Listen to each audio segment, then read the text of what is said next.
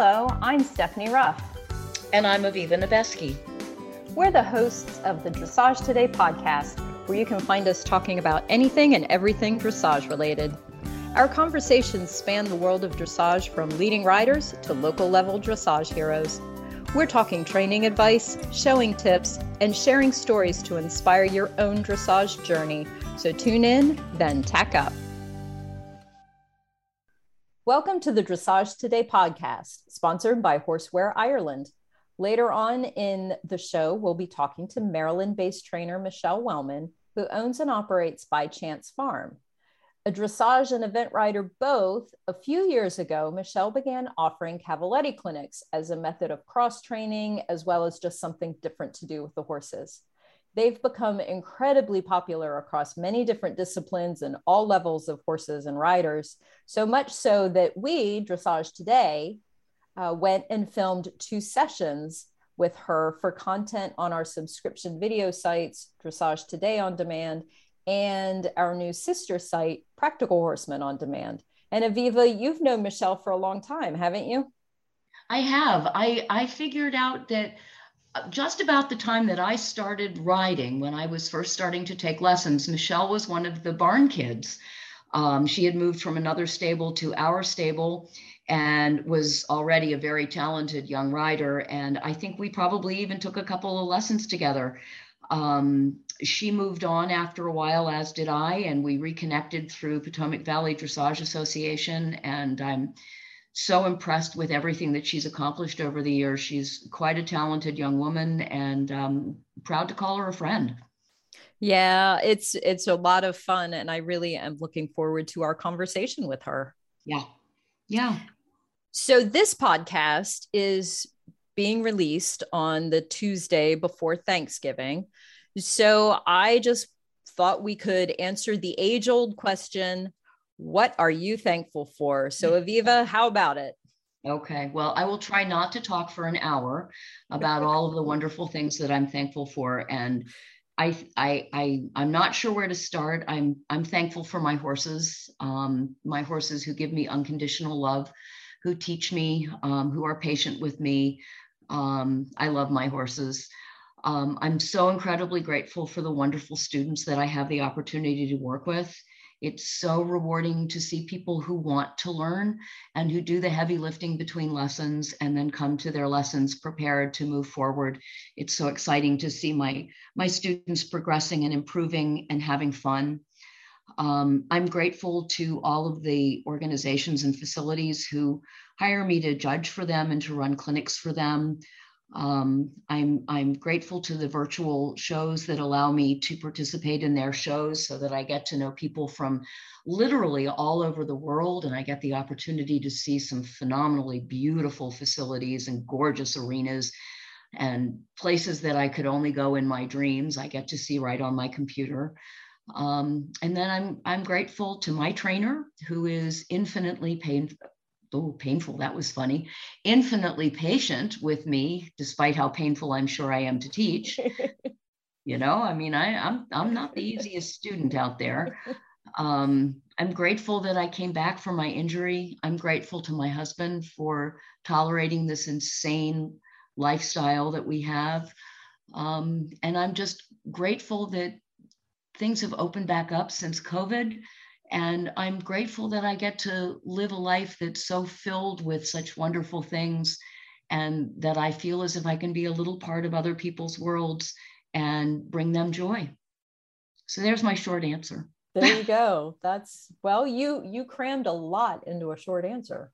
I have a very good life. I'm a very, very fortunate person. I think after, I posted something on Facebook this weekend about what I had done this weekend, and I really am living the life. Yeah.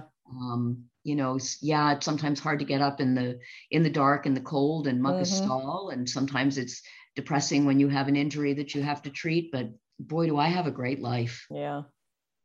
Well, that's how about good. you? Well, okay. I'm going to stick to one main theme for myself at this point in time. And it's going to sound a little bit self-serving being on this podcast, but I actually don't really mean it that way. But I'm great. I'm very thankful to have a job. Oh, yeah. Mostly because this time last year I was still unemployed. I had lost my job in the early beginning of the year, and so it took a while to find a job. And at this time last year, I still didn't have one. This one was kind of in the works, but it was far from knowing whether or not I was going to get it. So so as part of that, last year was tough for that, that reason and others. But so this year, I'm obviously grateful to have a steady paycheck and health insurance. Those are, things that really help life along a little bit. Well, and we are all grateful that you got this job, because you're bringing this wonderful, here I'm going to sound self-serving, this wonderful podcast out there, and giving me the opportunity to rub noses with, some pretty fancy people. Yeah. Well, what I was going to kind of say with this job in particular right now is the thing I'm most grateful for are the people that I've met this past year. And, because I actually really like all the people that I work with, even though we're all remote. So, we don't necessarily see each other in person, but everybody's really nice to work with. And kind of like you said, I have met incredible people. I've talked to every one of our dressage Olympians this year, and I have had the good opportunity and fortune to meet dressage enthusiasts from all over the country, Maine to Utah and to Kentucky and places in between. So that is really, and that's what I've always loved about being in the horse industry, is it has afforded me opportunities to, like you were saying, to go places and to meet people that I never, ever would have done otherwise. Yeah. And it has afforded me some fantastic opportunities. And I too am grateful to you, Aviva, for agreeing to do the podcast, because it would be really boring if it was just me sitting here talking to myself. Well, yeah, no, it's wonderful talking to you. And I try to think of, one or two people when you and I are talking, to whom I kind of want to share this information, the things that we talk about. So I feel as if there are more people in our conversations than just the two of us. Yes, I feel the same way. And that kind of makes it feel like, yes, we're one big happy family. Yeah, so we should say that we are grateful to all of you out there who are listening to us. Absolutely. And who are making this popular. We do appreciate it, and we hope that we are meeting your needs and your desires. And, although Stephanie is always asking you to send in questions for the Ask the L, feel free to send in recommendations or suggestions for things that you'd like to hear us talk about, or people you'd like to have us interview. And if we can accommodate you, we'd love to. Yeah, definitely. And we, because we are actually in the planning stages for next year, we're already we're looking ahead, and we're excited about what we're going to be bringing you in the next year. But we'll probably maybe talk about that a little closer to year's end and a little closer to January. Fun.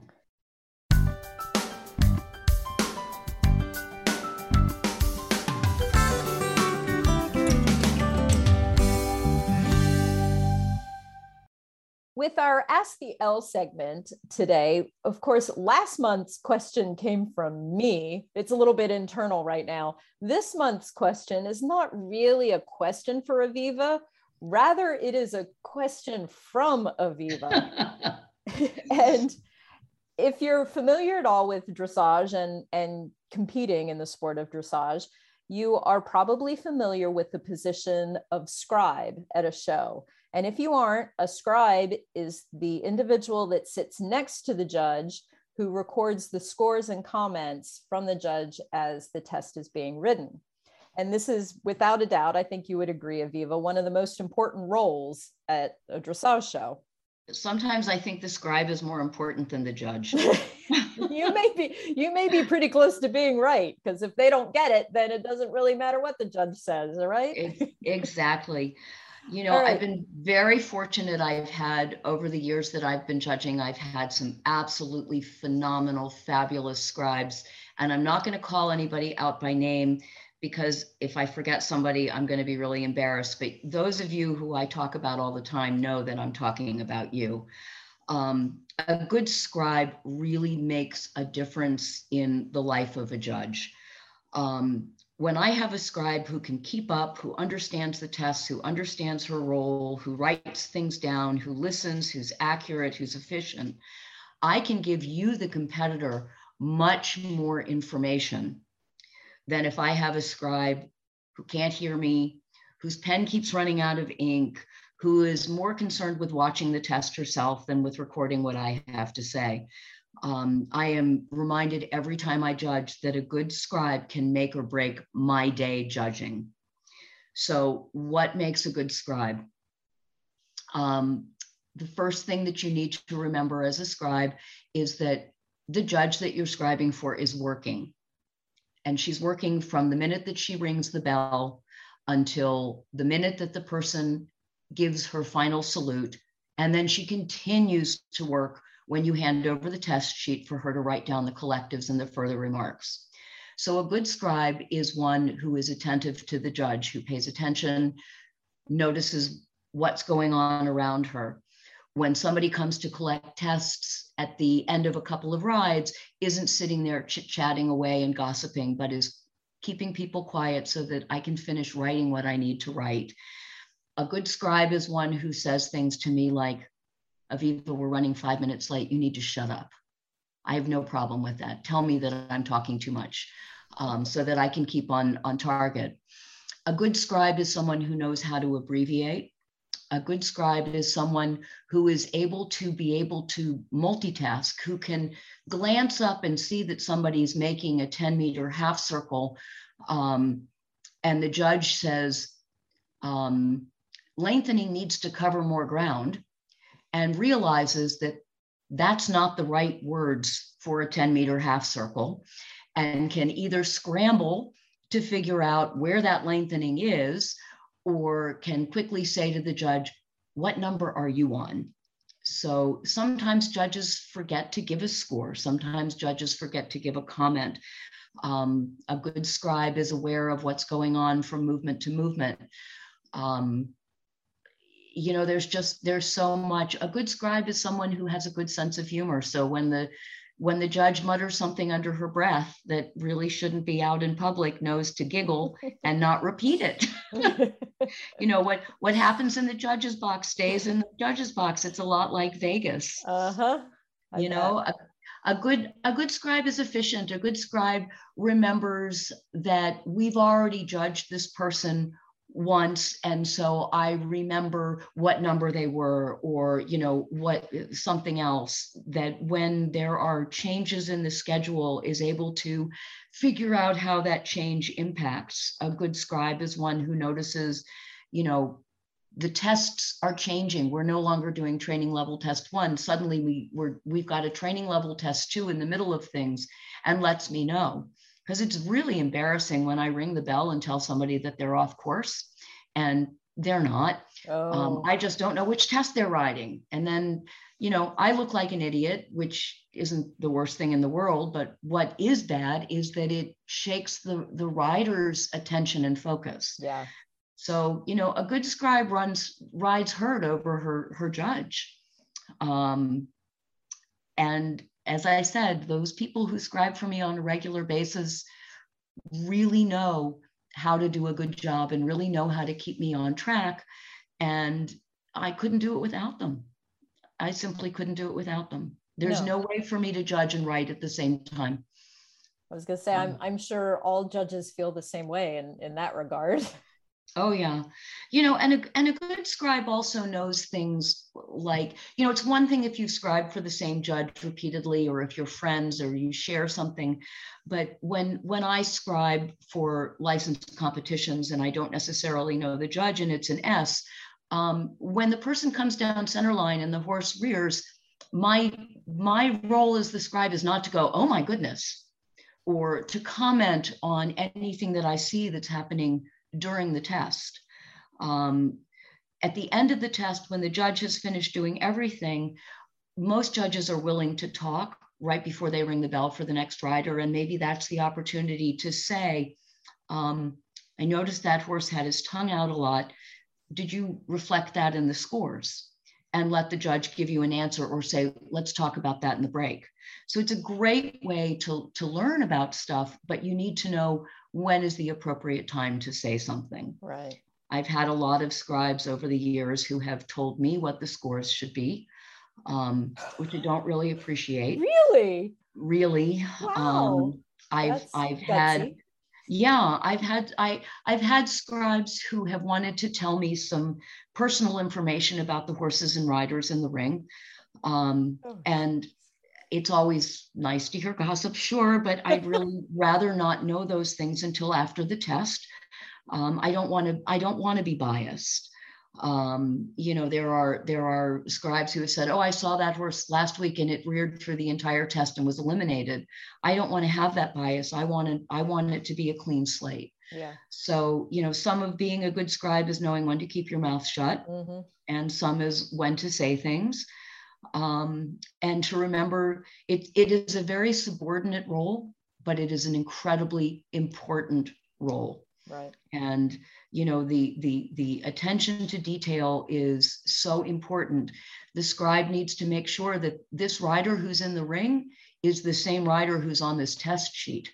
Because when all is said and done, if we've scored an entire test on the wrong sheet and we don't know it, that means that the rider who just had that test isn't getting the correct score. Yeah. And isn't getting the correct comments. And those things are really important. So people are frequently afraid to scribe because there is a lot of pressure.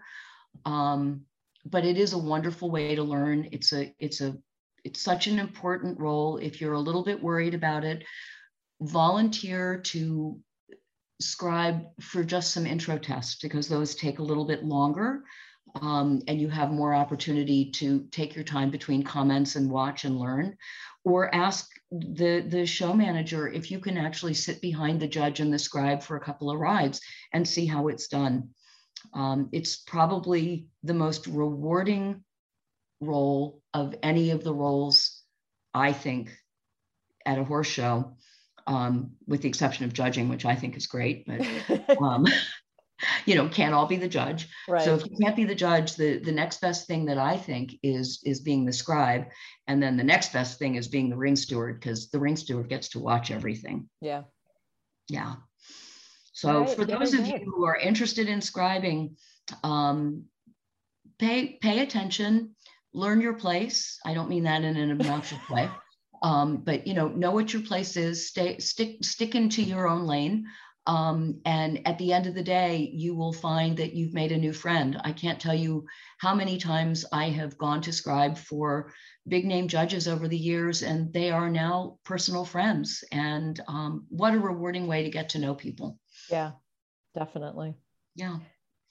Well, if our listeners have any other questions about showing or judging, or like Aviva said earlier, any ideas on things that you would like us to discuss or people you would like us to interview, please feel free to email me at sruff@equinenetwork.com or contact us on Dressage Today's social media. When we return, we have our interview with Michelle Wellman.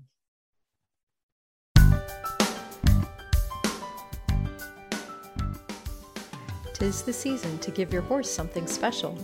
Horseware Ireland's innovative blankets, accessories, and therapy products are designed with your horse in mind. With new items added to our online shop daily, you're sure to find what your horse needs to keep warm and protected throughout the cold winter season. Shop online by visiting shop.horseware.com. Dressage Today listeners receive free shipping through December 31st, 2021 by entering promo code DRESSAGE in all lowercase letters at checkout. Michelle Wellman is a full-time trainer and instructor at By Chance Farm in Union Bridge, Maryland. 16 years as a mechanical engineer and project manager allowed her to build By Chance Farm into the business it is today. During her time in corporate, she taught and trained part-time and on the weekends.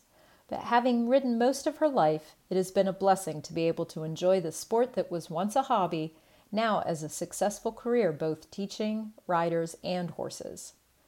Michelle spent most of her riding career eventing through the preliminary level on multiple horses, taking 2 to USEA year-end awards and Area 2 championships. In 2003, Michelle started focusing on dressage a bit more. In 2011, she received her USDF bronze medal and her silver medal in 2015. In addition to the Cavaletti clinics, Michelle hosts a series of popular dressage schooling shows and license shows throughout the year. I'm so happy to welcome Michelle Wellman to the Dressage Today podcast. Thanks for joining us this evening. Thanks for having me. Well, we are really looking forward to talking with you. But the first thing we sort of want to know is, how did you get interested in horses and riding? Well, I am the only person in my entire family that rides horses. So I can only think that as a child, I really liked horses a lot. I wanted a horse. I had every single My Little Pony that existed. And at some point, I think I was about 7 years old, my mom broke down and figured out where she could take me to have horseback riding lessons. So I started riding at about 7, and that was the end of it. I never stopped. So that's kind of like me. I'm from a completely non-horsey family, and I started lessons at 8. So I think a lot of us have very similar stories. Yeah, I come from a non-horsey family, and I started riding when I was 32. Okay, do I well, count? You have to be different, Aviva. I know. Well, over the years, who were your mentors or people that have influenced you in your riding career? Well, there's been quite a few, but the most recent people, when I was eventing, I rode with Phyllis Dawson, and she really helped me with cross-country riding, which wasn't exactly the thing I liked best about eventing, which most people, that's why they event. They want to run cross-country. Yeah. But run fast, jump high. Yeah. She helped me move beyond some of my reservations and push me out of my comfort zone. And that was really useful, from just how to push people to places that they don't think they can do, but they actually can. And as far as on the dressage side, I can't really thank Yana Dyer enough for giving me the opportunity to ride some really nice, fabulous horses and work my way up through the FEI levels and get my silver medal. That was an invaluable experience for me, and really just helped me figure out where we're all trying to go with the dressage thing. I've always been so impressed with you, Michelle, because I know that you earned your medals on horses that didn't belong to you, and that there have been people along the road who have given you the ride on their horses. And what a generous thing that is to do, and also what a testament to your riding and to how kind and correct and soft you are, that people would allow you on their horses on a regular basis like that. Yeah, I mean, I really was very fortunate. I had my first horse when I was a teenager was probably the soundest and most athletic horse I've owned. Everything else that I've tried to own and ride and bring along, I've had all sorts of weird, crazy things go wrong with them. That it's been unfortunate for me, but at the same time, I've been extremely fortunate to have people who believe in me and my riding and have allowed me to compete their horses and be successful. Yeah. That's very cool. So how did you get into the whole Cavaletti? You evented, and then you pretty much turned everything into dressage. How did you get into the whole Cavaletti thing? Well, in 2016, I left corporate. I worked full-time for 16 years. And after a couple of not very pleasant experiences, I decided I was going to give horses and teaching and training full-time a shot. And I went through the ICP program with USEA that year, got certified, and started doing jumping mini clinics in the winter, that winter. And so I did a half a day clinic with one group that was poles, cavaletti, and then 3 groups that were various heights of jumping.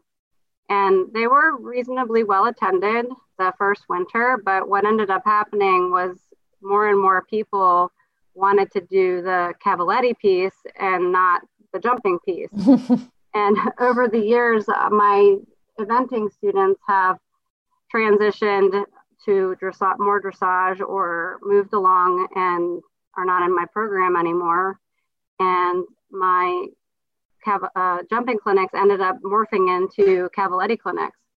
And more people came and heard about them and enjoyed them. And I actually just ended up with a wide variety of people in different disciplines. I have hunters and jumpers, dressage riders from intros through Grand Prix. I have eventers, I have Western riders, I have trail riders and endurance riders that come and do them. I've even had some gated horses at them. What do you think the appeal is? Well, I mean, I really try to tailor the exercises to a variety of difficulties. You can make them as easy or as hard as you want. And so people get to come and do something different and feel like they've succeeded at something that they've never done before. Mm-hmm. And it's just, I make them fun. I don't make them so challenging that people feel like they can't do it. I change the exercise or the pattern to accommodate the horse and rider and make sure that those horses and riders feel like they have had a successful and educational experience throughout the entire session. Have you ever had a horse that just simply couldn't get it? I'm thinking about my horse, Leo, who either walks on the poles or gets caught up in the X's holding the poles. Every once in a while, I get one that just can't quite figure out what to do with their feet. And I just try to break it down and make it easier. Okay. Because I've had horses like that, I actually do in the winter now, every other session I call it Cavaletti Light. And it basically put a lot fewer poles out with just as complicated of a pattern, but they're not as footwork oriented for the horses that either just need more time learning how to place their feet, or even riders who are concerned about being able to do a line of poles. I have had exercises that I've set up where I've had 20 poles in a row with one gap. Wow. And, that's a bit intimidating for some people. And I'll modify it. And that just, because it's flexible, it works for everybody. And nobody feels like they are a problem or can't do it, or, list the reasons that you would have to make a change, right? I just try to make it so that everybody feels like they've succeeded. Well, there you go, Aviva. You'll have to give it a try. Well, have you ever had anybody who did it in hand first? Yeah, actually. Okay. All right. If you'll let me do it in hand first, I might just try it, because as I said, I tried introducing him to Cavaletti at home, and it was sort of a disaster. And he does not jump anything.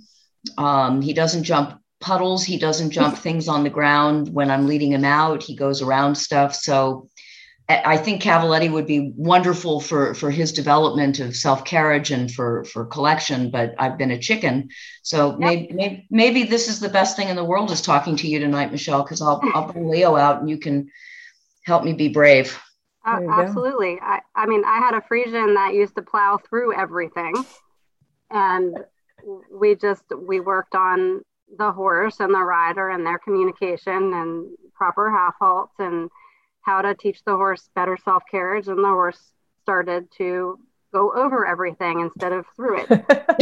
and actually, one of the horses in the videos that we did, used to step on every single pole and Okay. doesn't now.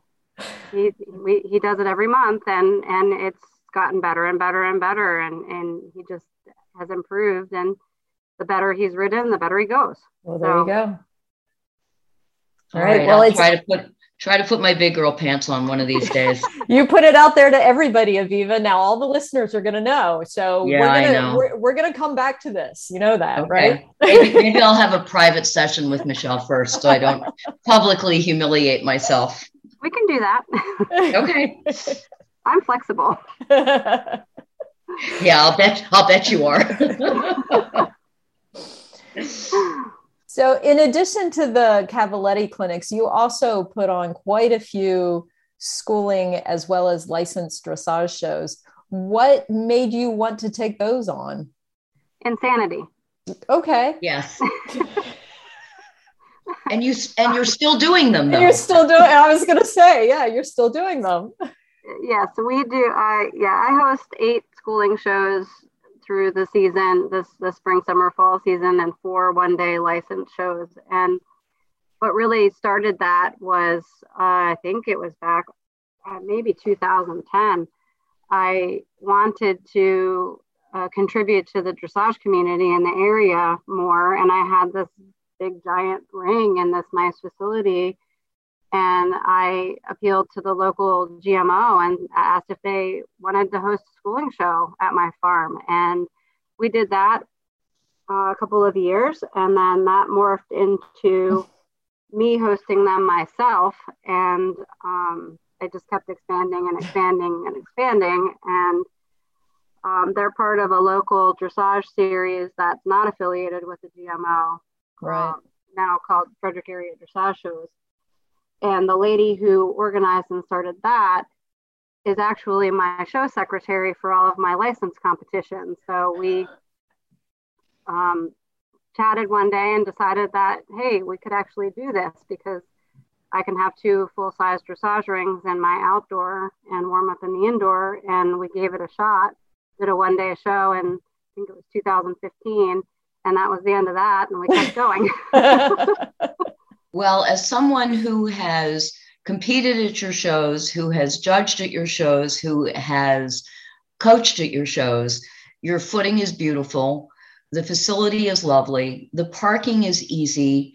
It's just so inviting. And, the idea of a one-day show, a one-day license show is so amazing because people can, there's so much less pressure. You drive in, you ride your tests, you leave. It feels like a schooling show so that there isn't that scary pressure, yep. But it's a big deal. And you have wonderful judges. You always hire great people. And, speaking for my community, we're really grateful that you do this.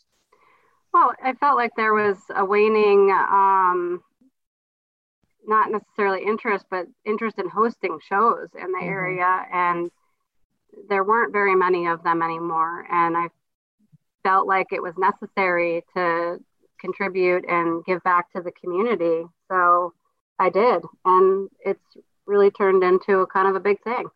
Yeah. Well, I'll even echo what Aviva said. I mean, I didn't do the license shows because I moved away before you started those, but I did do several of your schooling shows. And I always had, you always put on a very good show. You had very good people and I always had a good time because it was, it was a very positive environment. And so, yeah, I always enjoyed coming over there to show. Well, I'm glad to hear that. and I'm very bummed that I moved away before the Cavaletti clinic started, or I'd be going to those too. Stephanie, there's no reason you can't move back up here. Oh yeah. Okay. I'll get right on that. Yes. Cold. I don't do cold. You were just in Utah. I was, and it was 60 degrees. I know. Well, it was 75 here today. Okay. Well, talk to me in January and February. Yeah. So as somebody who does all of these shows, I mean, you realize that's 12 shows a year. Yeah, you do realize that. Yeah. And the paperwork and everything that's involved in doing licensed shows makes running a schooling show sound like a piece of cake. So what advice do you have to people who might want to take on something like this? Besides don't.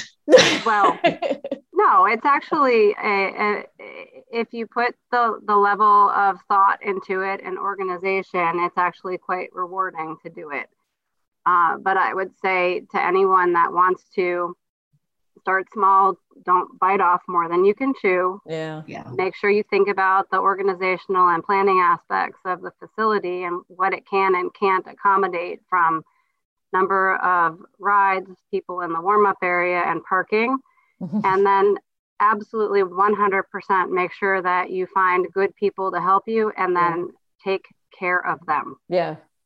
I can't tell you how many people have told me over the years how well I take care of my volunteers compared to other places that they volunteered. They feel valued. They feel like they're part of a team. They enjoy it. We have fun. I try to give them all sorts of nice little things, and, make them feel like their time is worth it to me, worth their help. And that passes on to the riders, all that like good vibes and good energy that you give to the volunteers, then, segues right on down to the riders and the participants and everybody. So I think that's a big reason why you have such a positive environment.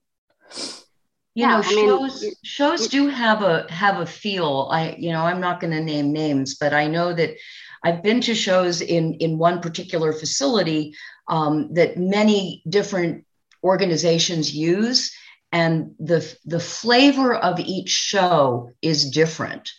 And I know the flavor at your place, not only, most of the time I'm there judging the schooling shows, but you value your judges. All of your volunteers always have smiles on their faces.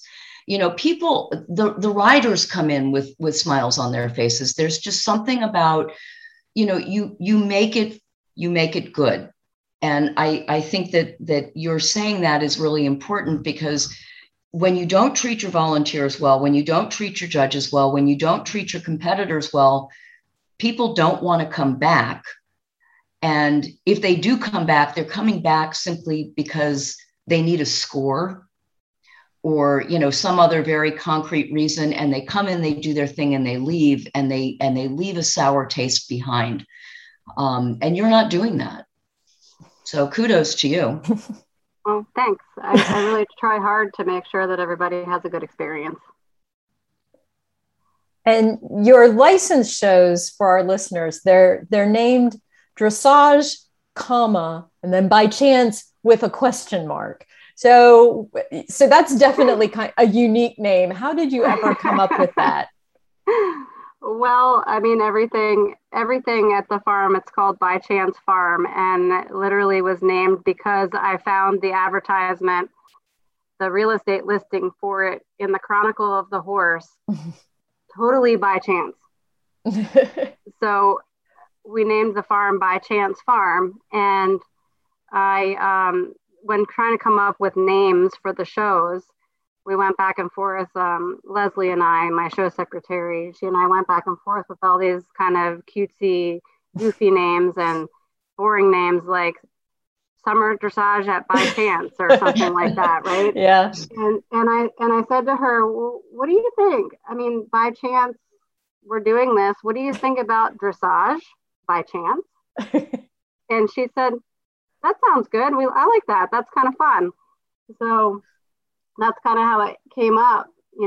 It's a dressage show, and it was just a pun on the farm name. And my announcer, who is wonderful, he always enjoys introducing the competition in the morning, saying, "Are you here for dressage by chance?" And it's fun. Yeah. So we have a good time with it. It all starts right there. It all starts in the title. It's supposed to be fun, right? That's what we say. Yeah. So besides having fun, though, it is a hard sport. It's a difficult sport. It's a difficult way of life, owning and operating a facility, particularly one in, the size that yours is. So just overall, what do you find the most challenging? there are so many aspects of the business that I'm involved in. I could go on and on and on about it. I mean, I think the bottom line is that, this business is oriented around people and horses, and they're both hard. Yeah. And the horses are hard because they're heartbreaking and at times, and they're uplifting at times, and you never really quite know what you're going to get on a day-to-day basis, except that they have unconditional love for the people that take care of them. And on the other side are the people, and the people are not always easy.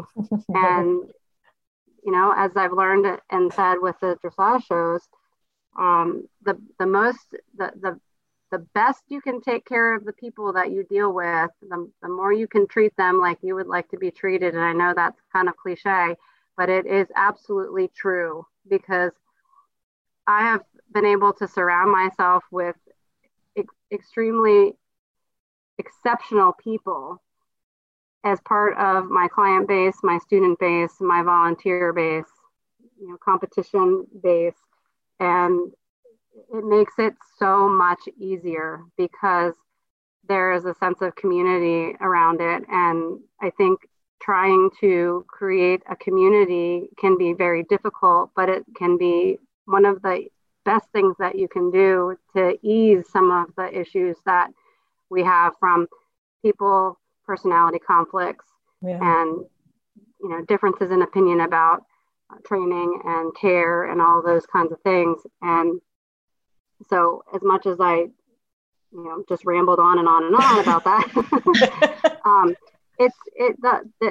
the two main pieces of the business are people and horses, and those two things are hard. Yeah. You got to know how to deal with them and handle them, and that's not easy for everybody. It takes practice and the ability to be humble and learn and improve. And also to have a thick skin. Yes. Yeah, that too. There are definitely times that's necessary. Yeah. It sounds like you don't have a lot of the barn drama that we hear about. I refuse to have it. When somebody comes in and looks at my facility to board or train or as for lessons, I tell them we don't do drama. If you have a problem, you need to tell me about it. You need to bring it up.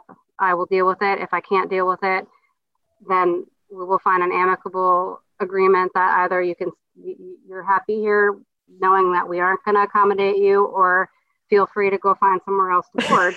No hard feelings. But you have to bring it up to me, because if you don't bring it up to me, I can't fix it. I can't address it.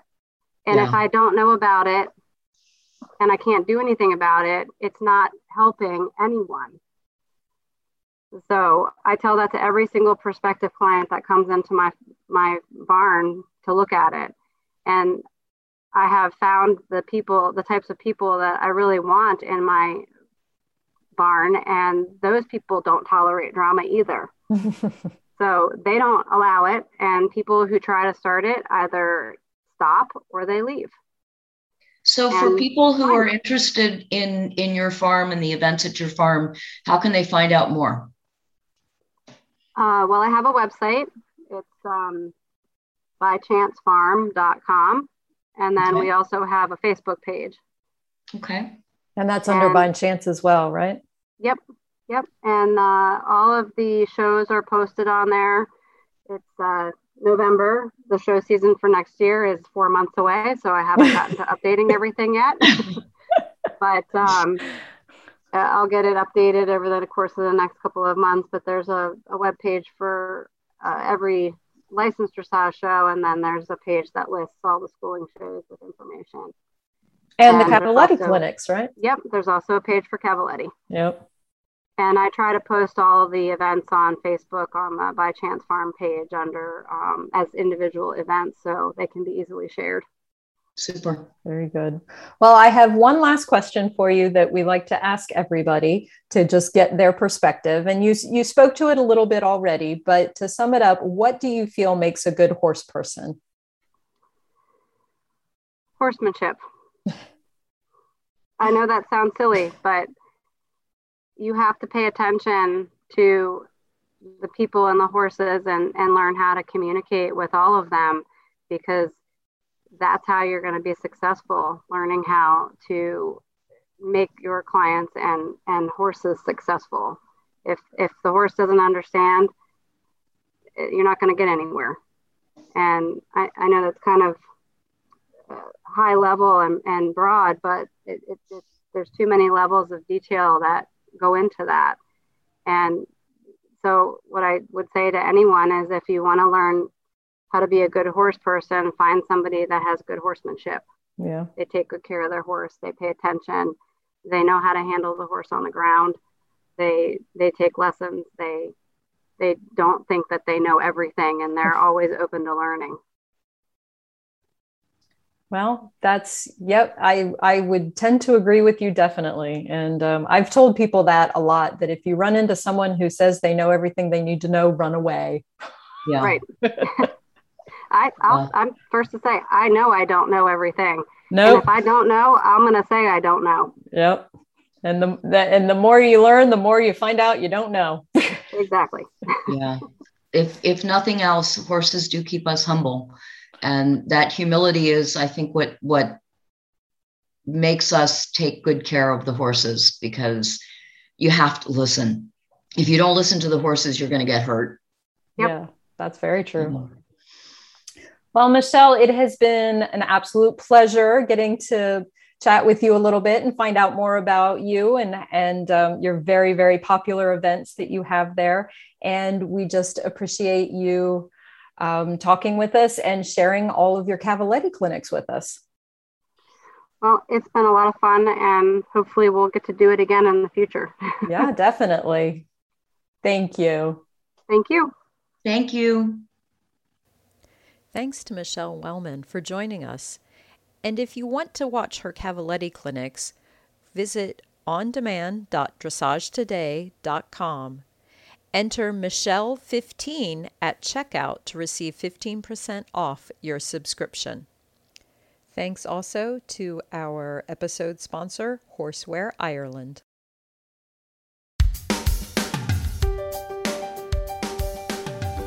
Thanks for listening to the Dressage Today podcast. If you've missed any episodes or to subscribe, go to Apple Podcasts, SoundCloud, Stitcher, or wherever you get your podcasts. While you're there, please rate and review the show. Learn more and read in-depth training articles at dressagetoday.com, or you can visit our subscription video site, ondemand.dressagetoday.com. Be sure to give us a follow on Facebook, Instagram, Twitter, and Pinterest. Happy riding, and we'll see you at X. The Dressage Today podcast is a production of the Equine Podcast Network, an entity of Equine Network, LLC.